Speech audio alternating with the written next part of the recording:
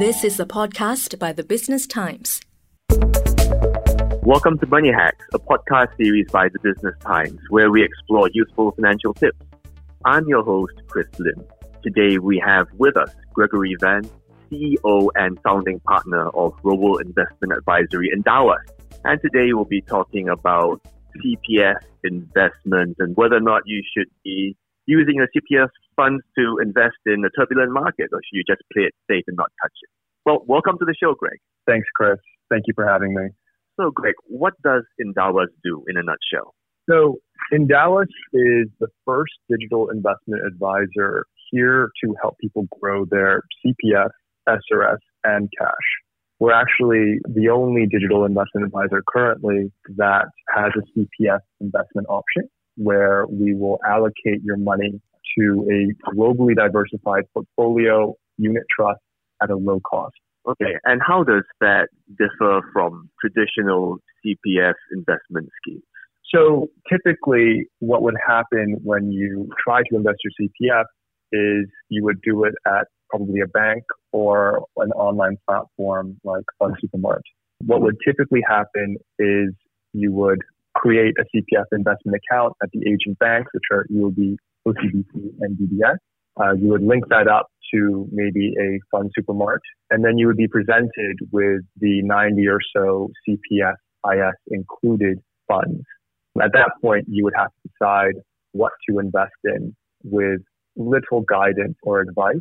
And on top of that, you would be paying what we like to call hidden fees. So at times, fund platforms might say, we have no fees, we have no sales charge. But in fact, they're being paid by the product provider. So the product provider, let's say a fund manager, you will be paying the fund manager out of your ownership in the fund. And then the fund manager will in turn be paying a kickback to the distribution platform where you bought that fund from, whether that be a bank or an online platform or whatever it is. In the case of Endowus, when you go to endowus.com, you will fill in some personal information about yourself, your age, your income, your risk tolerance, and we will create a personalized portfolio for you. We will do this with no sales fee, and we will rebate any of the trailer fees that are typically kept with the fund distribution platform, be it the bank or the brokerage or the FundSuperMart. And you will get this portfolio. It will be globally diversified across multiple managers, across multiple asset classes, so stocks and bonds. We'll maintain this for you through your investment life cycle. So if you're very young, you are contributing to your CPF every month. You can set up a regular savings plan, or RSP as they call it, where we will pull the money from your CPF every month so you stay invested and become more invested through time. Or if you are reaching retirement and you need to live off this money, you can redeem it at any point in time with no fees, with 1 day notice. So it's an extremely flexible platform where you get personalized advice that is well aligned to your interests at a low cost, and you are taken care of. We take care of your money. If you like Money Hacks so far, please subscribe to Money Hacks on Apple Podcasts, Google Podcasts, or Spotify, and like us and give us a rate. And now back to our conversation with Gregory Van, CEO and founding partner of digital financial advisor in Dallas, where we're discussing CPF investment. Now, Greg, before the break, you were explaining to us what Endowus does, and you briefly mentioned fees. Of course, high fees are one of the reasons some folks are hesitant about investing their CPF funds. But another reason is some people are worried that in a turbulent market, in an unpredictable market, such as right now with COVID-19 and US elections and the trade war that's winding down but not quite completely wound down, and they figure maybe I shouldn't touch my CPF funds for, just leave it there to earn my 2.5%. What would you say to these people who are wondering if they should play it safe or if they should dive into a turbulent market?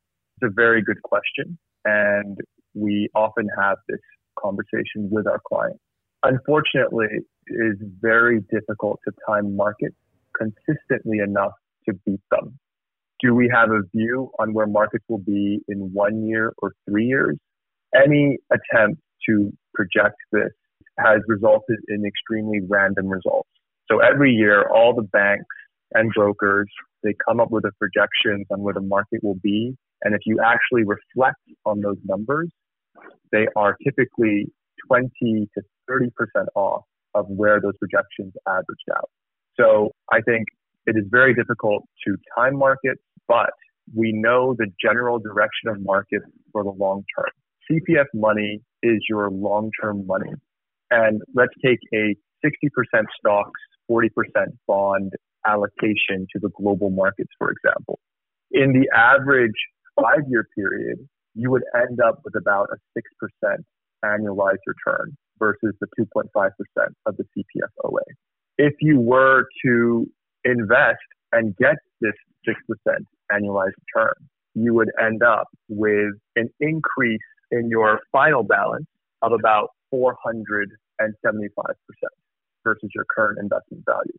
If you were to leave it in CPF, you would end up with an increase of about 110% cumulative over the 30-year period. Now, I'm using an average number, and oftentimes people say, well, what if I'm unlucky? What if I pick the worst time to go in? So I'll tell you that in the worst case of a balanced portfolio, so let's say you invest at the top of the market and 20 years later, you pick the worst 20-year period. For the same balanced portfolio, you would end up with about a 4% annualized return, which is still much higher than the 2.5%. So CPF is your long-term money. Unless you are actually going to use it in the immediate future, we encourage everyone to invest their CPF and to continue investing their CPF through accumulation, which is while you're contributing to it, and decumulation, which is when you are consistently taking money out of CPF for retirement purposes. Okay, so step one would be to invest and stay invested. But how would you go about doing that? I mean, you mentioned the regular savings plan earlier. Is that one good way to go about it? Start with a big lump sum, and then top that up with a regular savings plan every month. How should people start? So going back to your original question, if you are nervous about markets, and I think we as humans are constantly nervous about markets, you should start with a regular savings plan. It is likely that you have some built up investable balance, let's say $50,000, for example. You should invest about $50,000 if you are nervous about markets over the course of around 6 months. So maybe about $10,000 per month invest into markets. And then after that, you should invest whatever you're contributing to CPF. So if you're below 35, then your OA investable balance would be about $1,350 per month. Not going in a big lump sum will avoid that immediate shock. So going in over that 5 months will basically average your buy for that period of time. In general, markets do go up.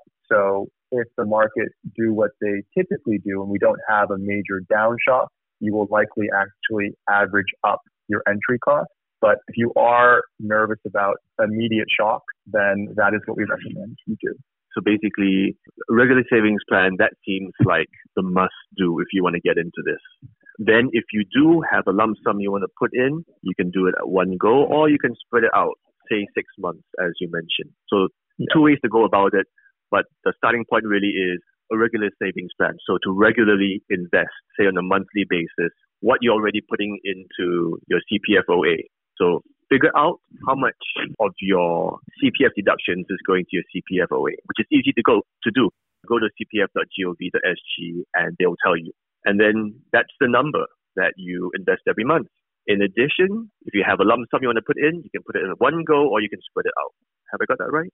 Yes. And you can invest all of your CPF ordinary account, excluding the first $20,000 into a product like Dallas. And just as a final note, I think it is extremely important that you invest this wisely. And by wisely, I mean to diversify globally, invest at a risk tolerance that is suitable for you, and be strategic, not tactical. So strategic means that you focus on your long-term goal, whereas tactical means you try and look at the market and change your allocation, rebalance your allocation while things in the market changes.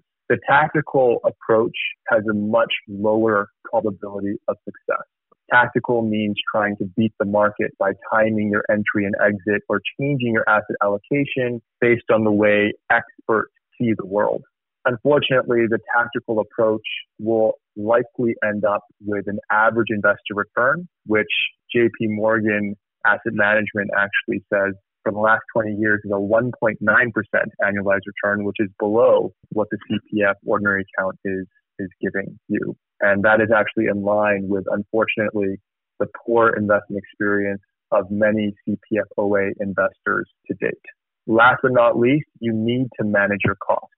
A 1% difference in fees over 30 years, assuming, and simply, this is just simply the math, an 8% annualized return versus a 7% annualized return difference for 30 years equates to 245% in cumulative return over that period.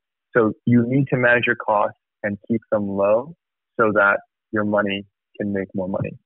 Got it. So be strategic and manage your costs and take a hard look at the costs, because costs can compound over the long term. Just like your interest compounds, your costs compound too. Great. Thanks, Greg. We've been speaking with Gregory Van, CEO and founding partner of Robo Investment Advisory in Dallas. Thanks for helping us figure out the CPF investment options. What are some ways to go about it, a few ways to approach it. And that's a wrap for this episode of Money Hacks, a podcast series by The Business Times. That was an SPH podcast by The Business Times. Find us on Spotify, Apple or Google Podcasts, or streaming on Google Home. Do feedback to us at podcast@sph.com.sg. You can also check out more podcasts on various topics at The Straits Times, The Business Times, and Money FM 89.3. Any financial or investment information in this podcast is for use in Singapore only and is intended to be for your general information. Any particular investment or decision should only be made after consulting with a fully qualified financial advisor.